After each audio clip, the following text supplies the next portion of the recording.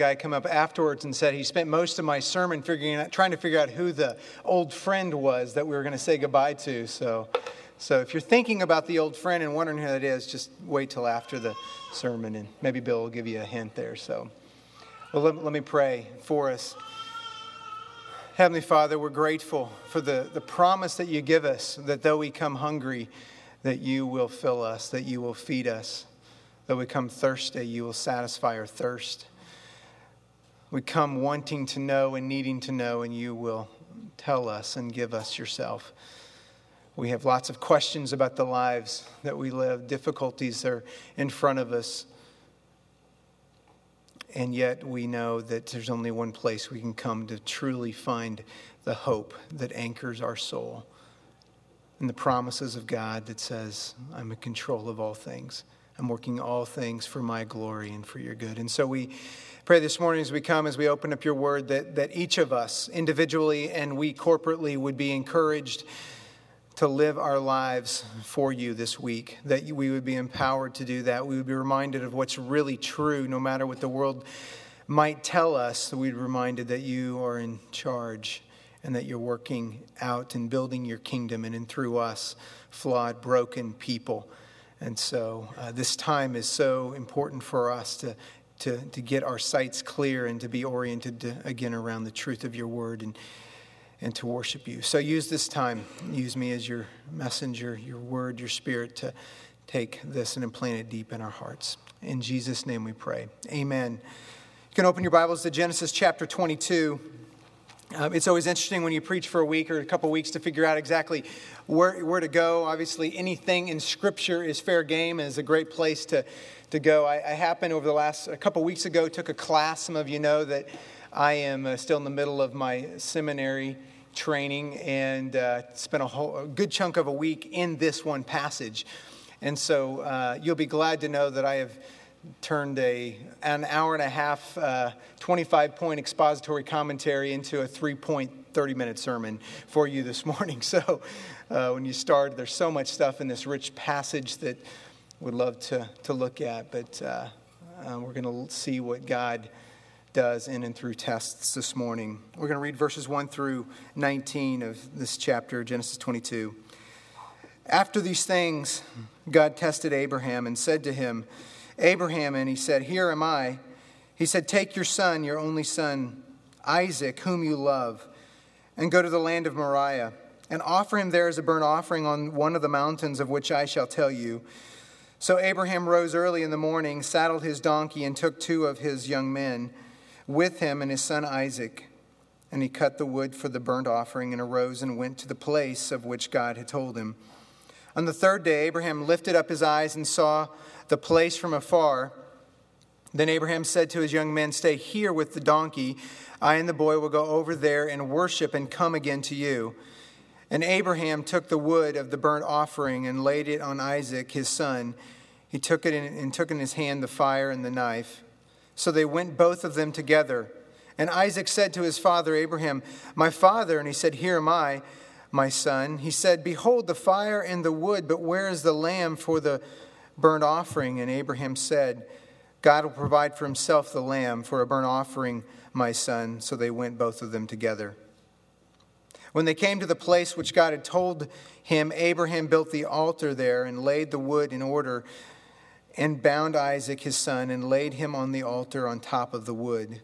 Then Abraham reached out his hand and took the knife to slaughter his son. But the angel of the Lord called to him from heaven and said, Abraham, Abraham. And he said, Here am I. He said, Do not lay your hand on the boy or do anything to him, for now I know that you fear God, seeing you have not withheld your son, your only son, from me.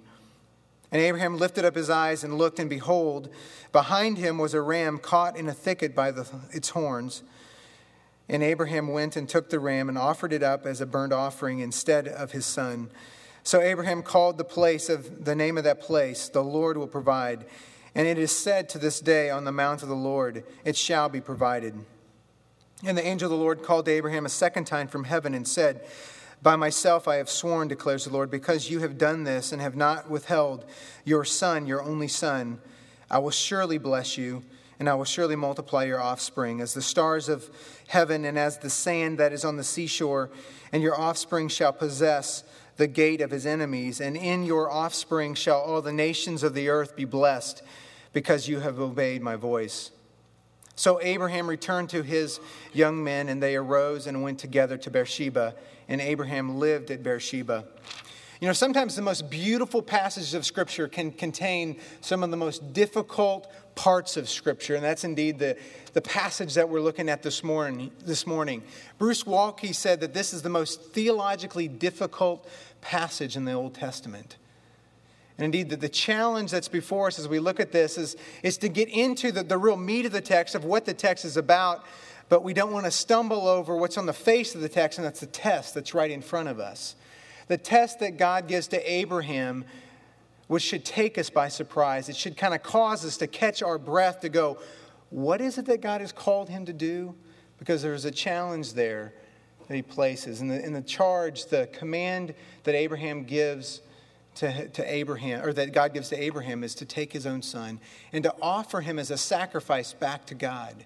The son that had been promised to God and promised Abraham and fulfilled to him, God commands him to give back to him in the way of his life. And so as we look at this, the first step I want to take is, before we get into the rest of it, which I think is the point of the text, is to answer a couple questions about how do we understand the nature of the test. I don't want us to stumble. I want us to take it lightly, though. And there's a couple things that might be helpful for us as we look at this. First of all, it's important to note that this is a unique situation in history, in redemptive history. This is unique of what God is doing in calling Abraham, separating him, and saying, it's through you now that my promise of salvation to the world will come. And it's at this critical point in time, as he has called Abraham and set him apart and give him a promise of a land and an offspring and a whole blessing that will come through his nation, that will come through him, to this critical point that we have a test. And there's something special, there's something unique happening here that will not happen again apart from what God will do. So it's a unique situation. It's not normative. We know that from the rest of Scripture that God hates child sacrifice, and that he is clear about the other nations, the pagan nations that do that regularly, that he hates that. That's not a part of his worship. Also, we know that God, the God that called him to this command, is the creator God. He's the one that created all that is. And because of that, he has a kind of prerogative which we as his creatures can't quite understand.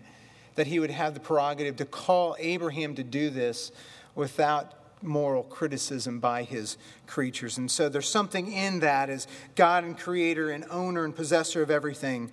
Also, we as the readers on this side of the cross can see the command through a different kind of lens.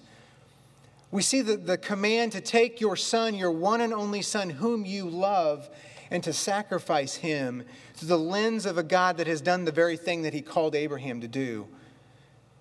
And so God has done that, and so we understand it. Okay, what God has commanded him, he himself would do fully and completely.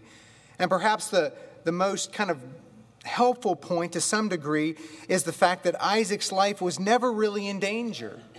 There was a command to do this up to the very point of taking his life, at which God stops him. And so Isaac's life was never in danger. As a pastor we all know named Bill Vogler says, that Isaac was the safest person on earth that day. He was not going to be killed that day, even though the call and the command brought him right up to the very point of that. And so as we want to get our hands around, okay, the test, and it's challenging for us, it should stop us and say, who is this God that has made this kind of command? We need to understand that. It should cause us to think, who is it that we're dealing with here? Not quickly to be dismissed, but also not to be a stumbling block to understand what the text is really about. And so if we can make the hurdle to get over the test that God commands, we can begin to now understand what he's doing with this account. And there's two parts I want to take up. One today, and the next week I want to look at the other part of it. Today I really want to view it through the lens of a test. And if you will, the point of the text we'll talk more about next week. But the setting, or what's happening in the text, what I'm going to look at is the test. It's through the test that God is doing something even bigger. And so this week we're going to look at the test and what we can learn in the way that God tests. and tries his people. And next week, we're going to look at what God is ultimately doing. We're going to look at God's provision that's seen in this passage, through which God reveals and points towards his intentions, certainly his Son. So as we talk about the test that we want to see, we want to ask the question, what is the nature, what's the characteristics of the tests that God gives? Well, I need to back up just a little bit to look at this passage in the context. The context is really, there's a whole bunch there, but if you would, between chapter 12 and 22 in the book of Genesis, we have the account of Abraham. It begins in 12 when God comes to him and sets him apart. First 3 verses, he gives him promises of a land and promises of offspring and a nation and a blessing that would come to all the nations through him. The very end of the narrative, at the end of this chapter in 22, following the test that he gives him, the same promises that God gives in the first 3 verses of chapter 12, he gives them again, except he heightens them, and there's an intensified form of the promises. We'll talk more about them, but that's the bracket of the story of Abraham in the book of Genesis that tells us about him that's there. And the picture of God coming to Abraham is a picture of a sovereign. It's a picture of a king coming and initiating with a subject and establishing a relationship with him by making the promises to him. In chapter 15, there's an oath that God takes to him. He says, I promise these things to you, a land and offspring that you will have. And then in 15, he makes an oath. He says, if indeed these promises don't come true, I will cease to be God. And then in 17, God, the sovereign, comes and says, now I'm going to give you a sign of this covenant, a sign of the promise in the form of circumcision that will mark all those who are yours. And so we have a promise in 12, and we have this oath in 15. We have the sign of the covenant that's in 17. And then in 21, about some 25 years after God is initiated with Abraham, we still have no son. Abraham is 99 years old, and he comes to God and says, I know that you've made this promise, but I still have no son. My wife is 90. The chances of having children are not good, not even with medication. And so you have this kind of thing going on. And then 21, God says, I will give you a son. A year from this time, I will give you a son. And indeed, at 100 years old and 90 years old, they have a child, and his name is Isaac, which means laughter. Amazing to think. And so the fulfillment of the promise, the oath that God had given to them. And then we have the test in verse 22. So if you will, the framework of this narrative is there's a promise. There's an oath that God gives. There's a sign of that covenant. And then there's a fulfillment of the Son. And then 22, there's a test. And then it concludes again with the promise that God gives. And all this reminds us that this is a sovereign. It's coming to Abraham, who's established a relationship with him and is in the process of doing something in his life. And he is revealing something to Abraham and to all those who would come from Abraham. The framework reminds us that the relationship is not between peers, but between a sovereign king and one who is one of his creation, through whom his blessings will come. As we come to the passage, we see that after these things in verse 1, the author tells us it's in the context of all these things that God is doing that the test comes. And we want to remember, it's important for us that God does not test in the context of a vacuum. He does not test out of nowhere. The tests that God comes are always follow instruction. They always follow teaching about himself. They always follow promises that he's given. And so the instructor says there's a test, but it's at this point actually in 22, probably 40 years of God intervening and working in the life of Abraham. And so it's in this context that the test comes. And the author tells us that there is a test, and so it softens the blow for us. He says, after these things, God tested Abraham, and as the reader, we go, oh, there's a test coming. I wonder what he's going to do. And then our breath is taken as we go, he's going to do that? He's going to require that of Abraham?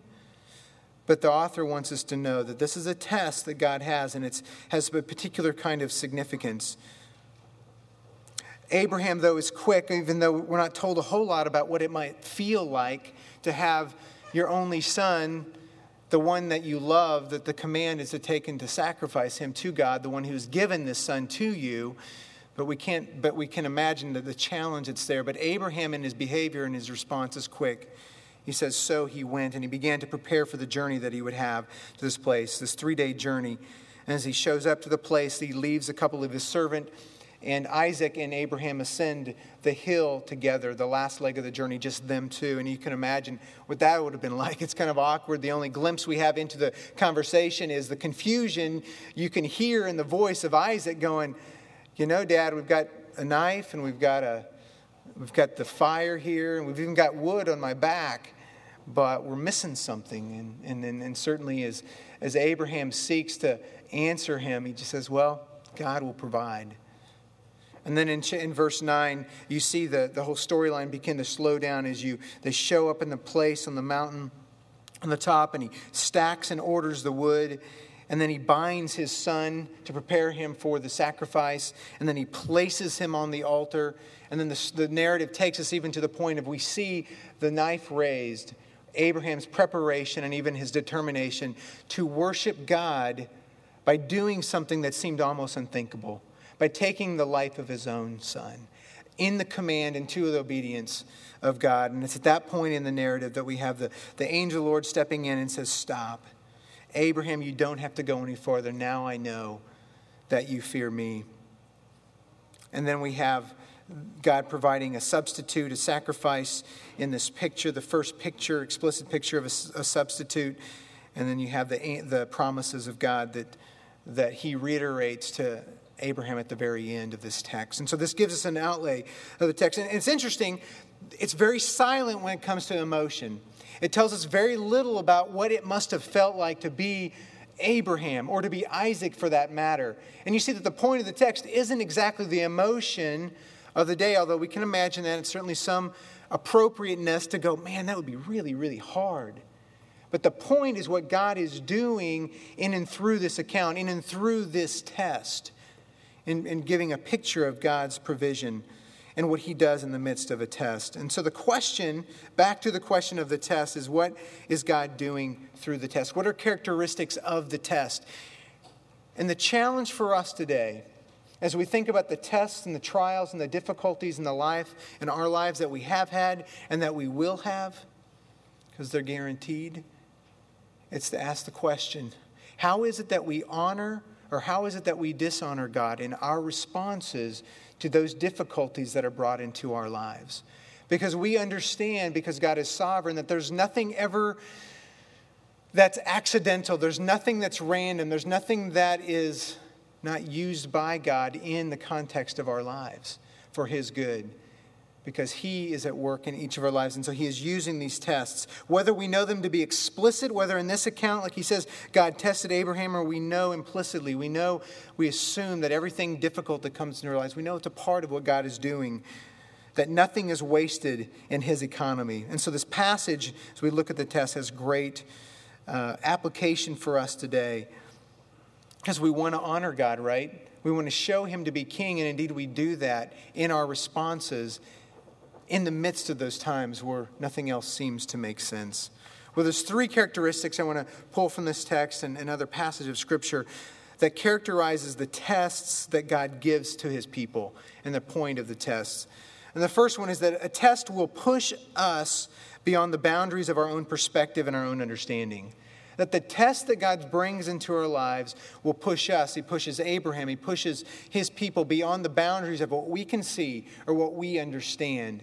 That increases the necessity for faith to see and apprehend that which our physical eyes cannot see. Looking back at this scenario and the situation, the only word that would seem to describe how Abraham would have seen this situation and the command that God would have given him would seem absurd. It seemed illogical. It seemed unreasonable that God, who had given him this promise and then fulfilled it at 100 years old, would now ask him and require him to take his life. It would seem absurd, not to mention how difficult what God had called him to do, and yet that's the situation in which Abraham finds himself. The God who has proven himself to him over 40 years, and the son who has been provided by him completely. And God says, I want you to take his life. And that's the challenge. And so the difficulty that is there, and the same is true for us. The circumstances in which we find ourselves. The situations that we didn't ask for all of a sudden happen upon us. And we go, this just doesn't make any sense. I thought God was calling me here, but I find myself here. How did I get here? And our eyes and our own understanding fail because they only go so far. And the test is necessary to move us beyond what we can see and how we understand so that our faith will grow and be expanded. We see that Abraham obeys wholeheartedly. And he sees what he is doing to God, if you will, is worship. In the midst of this challenge and this difficulty is worship. He says, we're going to go worship. And we hear in the voice of God this call, and we see that Abraham fully obeys. It pushes us. It pushed him beyond what he could understand. This situation is unique, okay? The call and the command is unique to take your own son in this situation. But what is not unique, what is normative in this passage for us, is the faith that we see exercised. What is normative and descriptive of the Christian life is the radical nature of the faith we see lived out by Abraham. Because faith always assumes there's a situation that I don't understand or my eyes won't tell me exactly all that I need to know. And so that, if you will, eyes of faith are required to be able to see, to move forward in obedience to God. The nature of biblical faith is seen especially in these kinds of circumstances. Indeed, faith is seen completely when every visible surety is taken away. And all that we have in front of us is what our physical eyes and our own understanding can't see and can't get a hold of. And that's the situation that Abraham is in. That's a situation that God brings us to, which requires us now to believe and to trust at a different level. I have had the opportunity over the course of my fatherhood experience with 4 kids now to help them learn how to ride a bike. And it's just a great experience. I love doing it. Lots of exercise, when you're doing that. But, you start when you're helping them ride a bike with what? You put training wheels on a bike and you send them down and they've got the training wheels on and they're biking. And in using the training wheels, they're going through the motions of biking, right? They're pedaling, they're steering a bike. They're going through all the motions of biking. But the secret, and I'm glad all the kids have left, but the dirty little secret about training wheels is that if you have training wheels on, you're really not riding a bike. You're really not biking until the training wheels come off. And it's at that point you experience what it really means to bike. And you really don't know how to unless you take off the training wheels. Okay? First-hand experience here. This is what's taken place. God teaches us, if you will, and He gives us His experience, and He gives us promises, and He's present with us in our lives in lots of different ways that we can see and are tangible and are good. But there are critical moments and times where God says, now we're going to take off the training wheels. Now I'm going to remove from you the things that you can see that seem to be propping you up. And now I want you to ride. And it's in those points and times that we really learn what it means to walk with God. We really learn what it means not to just go through the motions. Again, we need those periods of time. But once they're off, and Abraham is in a situation here, if you will, the training wheels have been taken off. There's nothing he can depend on except for what God has said and the promises that He's given. And that's where we are in this. This is what these circumstances are. This is what these tests do in our lives. They push us beyond our understanding, beyond our own perspective, so that faith grows. But it doesn't stop there. Through the test, one comes to a deeper maturity and a higher point in their walk with God. Grows our faith. As our faith grows, God's sovereignty, we grow. As we find ourselves in the circumstances where nothing else seems to make sense and yet we trust, we learn how to walk with God. We learn what faith really is. As faith is exercised, it does something in our lives. Abraham in this setting is approved by God. And the promises at the end of the chapter are like excited promises that God gives. He says, I've given you these promises once, but I'm going to give you again because I'm so thrilled about what I'm doing in your life, about the obedience that I see. These promises are reiterated that we see there. The test, instead of breaking Abraham, brings him to the summit of his lifelong walk with Him. It doesn't break him. It builds him. It brings maturity. It brings an understanding and a knowledge of God that can only be experienced in those kinds of settings. He experiences God's grace and his provision in a whole new way that he had not experienced before. The test is always tied to our growth and our maturity. It can't not. The means of God, the way that he works, the schemes of God in our own life require circumstances in which everything else, the legs are taken off, the training wheels are off, and he says, now ride and trust me. The tests that God walks us through reveal and refine our character. It reveals what we really are, and it refines who we are. If you'll turn with me to James chapter 1, number of passages that illustrate and instruct us on the role and place of testing in our growth. James 1, verses 2 through 4. Interesting way to start a letter, by the way. Count it all joy, my brothers. I hear pages still turning. So. Count it all joy, my brothers, when you meet trials of various kinds. For you know that the testing of your faith produces steadfastness, and let steadfastness have its full effect, that you may be perfect and complete, lacking in nothing. Why is it that we take joy in our trials and our difficulties? Because it's the testing, it's the difficulties, the challenges of our faith that produces perseverance or steadfastness. And it's perseverance or steadfastness that actually grows us into the kind of maturity that God desires for us. I don't understand why this charge, this challenge for Abraham, this command was necessary for him, but it was necessary in God's sovereignty to prepare him, and through him these blessings would come. The same is true for each of us, that the challenges and the testing that's there produces something by God's grace that brings us to a point in which God wants us to be. You can turn over a couple pages to 1 Peter chapter 1. 1 Peter chapter 1, again, near the beginning as Peter writes to a group of churches that are experiencing these kinds of trials to a great degree for their faith. Verses 6 and 7, he writes, "In this you rejoice, though now for a little while, if necessary, you have been grieved by various trials, so that the tested genuineness of your faith, more precious than gold that perishes, though it is tested by fire, may be found to result in praise and glory and honor at the revelation of Jesus Christ." He said, again, there's joy that comes in the midst of these trials because the trials, the difficulties are producing a tested genuineness that has great value, a value that we can't even quite quantify. It's a kind of value that's seen in the praise, honor, and glory of Jesus Christ in and through our lives.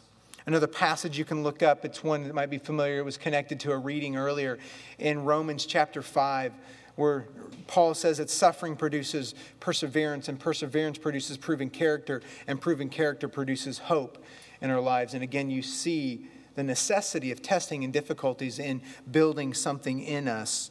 And indeed, that's what's taking place in the midst of our lives. The tests expand our faith, our perspective. It grows us in maturity. And it's in those settings that we are becoming the sorts of people that God desires for us to be. C.S. Lewis's book, Screwtape Letters, is a fascinating account. And if you've read the story, it's the letters from a senior tempter demon named Screwtape, who's writing to his nephew, Wormwood, about how to better tempt a Christian, how to work in his life to get him to do. And so I'm going to read a short section from one of the chapters. It's the trough and peak periods, where he's describing the difference between trough periods of our lives, the challenges, and the peak periods. So don't be confused. The enemy in this setting, the enemy is God. The enemy, and then the father, the one on their side below, happens to be our enemy. So he's instructing him, and I want you to listen how he puts this about the role of trough or difficult periods in our lives. And he writes, "And that's where the trough periods come in. You must have often wondered why the enemy does not make more use of his power to be sensibly present to the human soul in any degree he chooses at that moment, at any moment. But you see now that the irresistible and the indisputable are the two weapons which the very nature of his scheme forbids him to use. Merely to override a human will would be for him useless. He cannot ravish, he can only woo. For his ignoble idea is to eat the cake and to have it. The creatures are to be one with him, but yet themselves. Merely to cancel them or assimilate them will not serve. He is prepared to do a little overriding at the beginning. He will set them off with communications of his presence, which, though faint, seem great to them, with emotional sweetness and easy conquest over temptation. But he never allows this state of affairs to last long. Sooner or later, he withdraws, if not in fact, at least from their conscious experience, all those supports and incentives. He leaves the creature to stand up on its own legs, to carry out from will alone duties which have lost all relish. It is during such trough periods, much more than during the peak periods, that it is growing into the sort of creature he wants it to be. Hence, the prayers offered in the state of dryness are those which please him best. He wants them to learn to walk and must therefore take away his hand. And if only the will to walk is really there, he is pleased even with their stumbles. Do not be deceived, Wormwood. Our cause is never more in danger than when a human no longer desiring, but still intending to do our enemy's will, looks around upon a universe from which every trace of him seems to have vanished, and asks why he has been forsaken and yet still obeys. It's in these periods of time that we look up and we say, God, I don't see you. I don't see your presence. I don't feel your hand. I don't know that you're here. There's no training wheels now. But it's in those periods of time that we're becoming the kinds of people, the understanding what real faith is, understanding and truly knowing the ways of God. We're becoming the sorts of people that he desires us to be. And tests are necessary. They stretch our faith. They grow us and deepen us in our maturity. They heighten and raise our understanding and our knowledge of God and the ways that he works in our lives. But what God is doing in and through this account and in the account of our own trials in our lives is more than just in our life, although that is significant and it's what we need. There's something more in the text.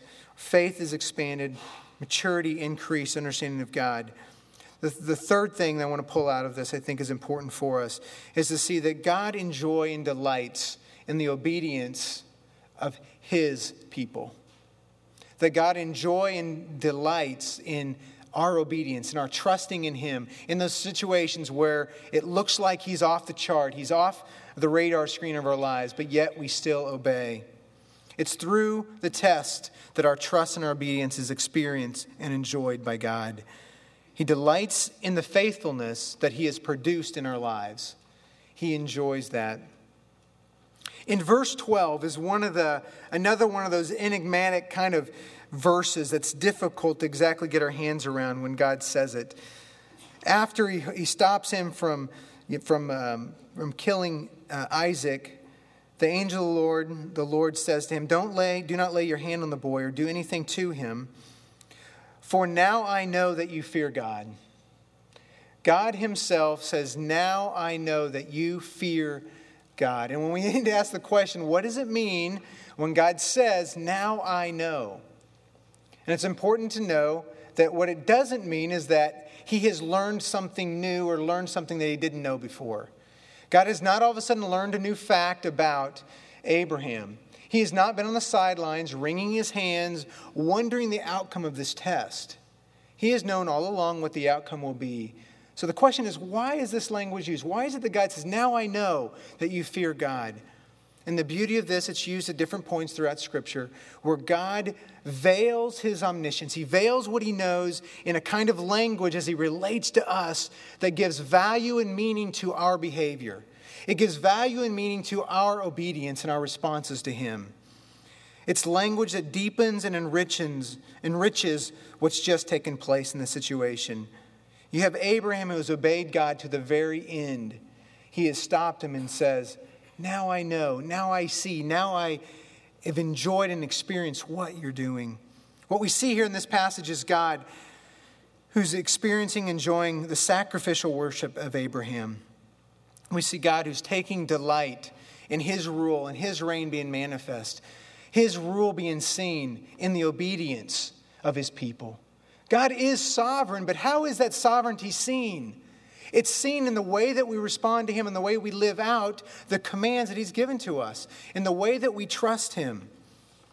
This is God being glorified and his glory being manifested through our obedience, through Abraham's obedience, even in an extraordinary kind of situation. And so God is taking delight in this obedience. It's in the very obedience that he brought about, that he cultivated over years, of giving him promises, of living in his life and showing him who he was. But it was nonetheless an obedience that was lived out and responded by Abraham. The question we might ask is, what else would have God said if he didn't say, now I know? Well, he might have said, I already knew you're going to do that. I was aware that you're going to do that, and it doesn't validate what's just taken place. Unless we fall off into the ditch of this kind of fatalistic idea that our actions, our behavior, our responses to God means nothing, we need to understand that we have the great privilege of participating with God by obeying him. We have a great privilege of participating with him through our trust and obedience. And as we do that, we put on display his greatness, because he's the instructor, we're the student. And when we trust him and we live that out, we show him to be great. We see that our faith is expanded in the midst of test. Our maturity is deepened. Our understanding of God grows. We see that God delights in the obedience that he produces in us.